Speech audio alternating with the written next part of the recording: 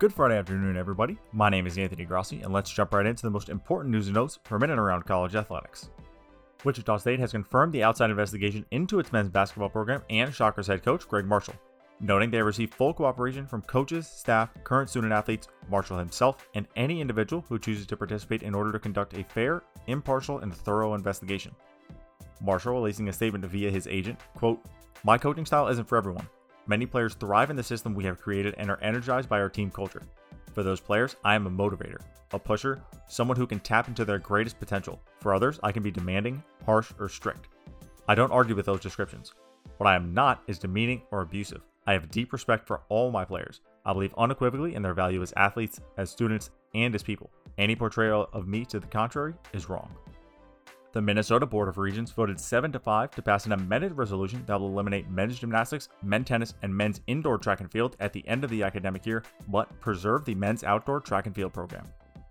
Pac-12 Commissioner Larry Scott, on the hindsight of the Pac-12 networks, quote, "I'm sure there are things we could have done differently, might have made different trade-offs, but there's certainly been a lot of benefit our members have gotten by having the network.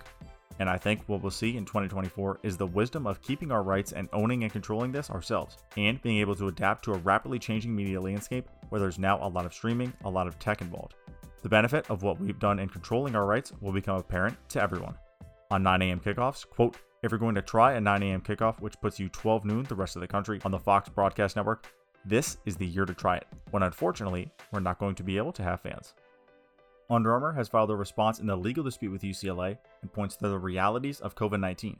Of particular note from the Baltimore Sun's Lorraine Mirabella, quote, "Under Armour argues no liability can exist when a contract ends due to a force majeure event or catastrophic event that prevents performance such as a national emergency. If such an event lasts for more than 100 days, the agreement allows for termination by either party." Also from the apparel partner, quote, "In the complaint, UCLA ties itself into not trying to explain away COVID-19. The latest athletic director to sign on to the Collegiate Coaching Diversity Pledge, Dixie State's Jason Booth, Drake's Brian Harden, Sam Houston State's Bobby Williams, Seattle Shani Fink, UIC's Michael Lippitz, and Valparaiso's Mark LaBarbera. Washington Athletic Director Jen Cohen on football scheduling, quote, "A lot of us are having conversations around football scheduling across all the schools for different motivations.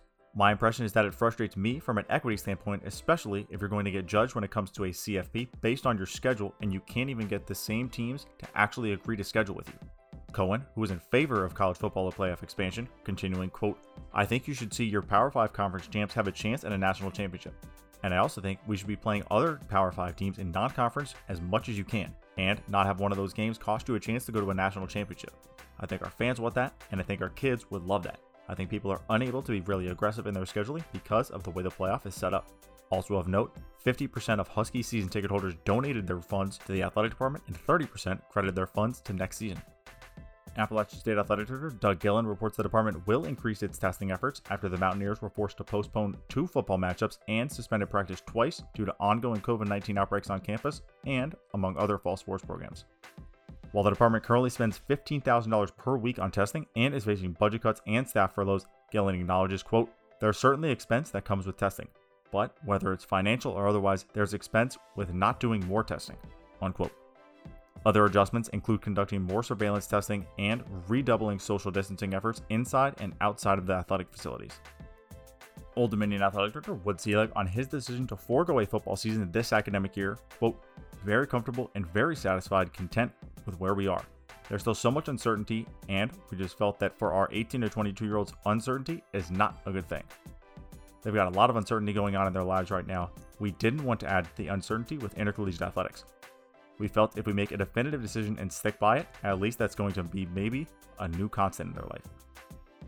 The Athletics Christian Cable digs in on an anonymous email to Pac-12 leadership from concerned Pac-12 football officials regarding the league's implementation of recommendations from the 2019 Simpson report. Officials demanded a change in the VP of officiating position, a greater focus on officiating than fitness, and take issue with the lack of a pipeline with a Group of 5 league, as the Pac-12 is the only Power 5 without one, the lack of recent on-field experience of supervisors, and issues that still exist with instant replay.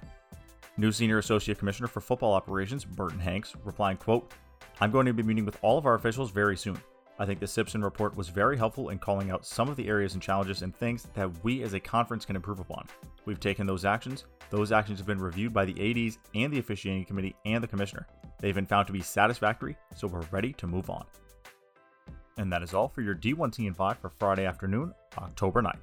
Be sure to check your inbox for more updates on what is going on around the nation in and around college athletics. If you are not currently subscribed to D1 Team 5, be sure to subscribe wherever you may be listening. My name is Anthony Grossi, and we hope you have an extraordinary weekend. We will see you bright and early Monday morning.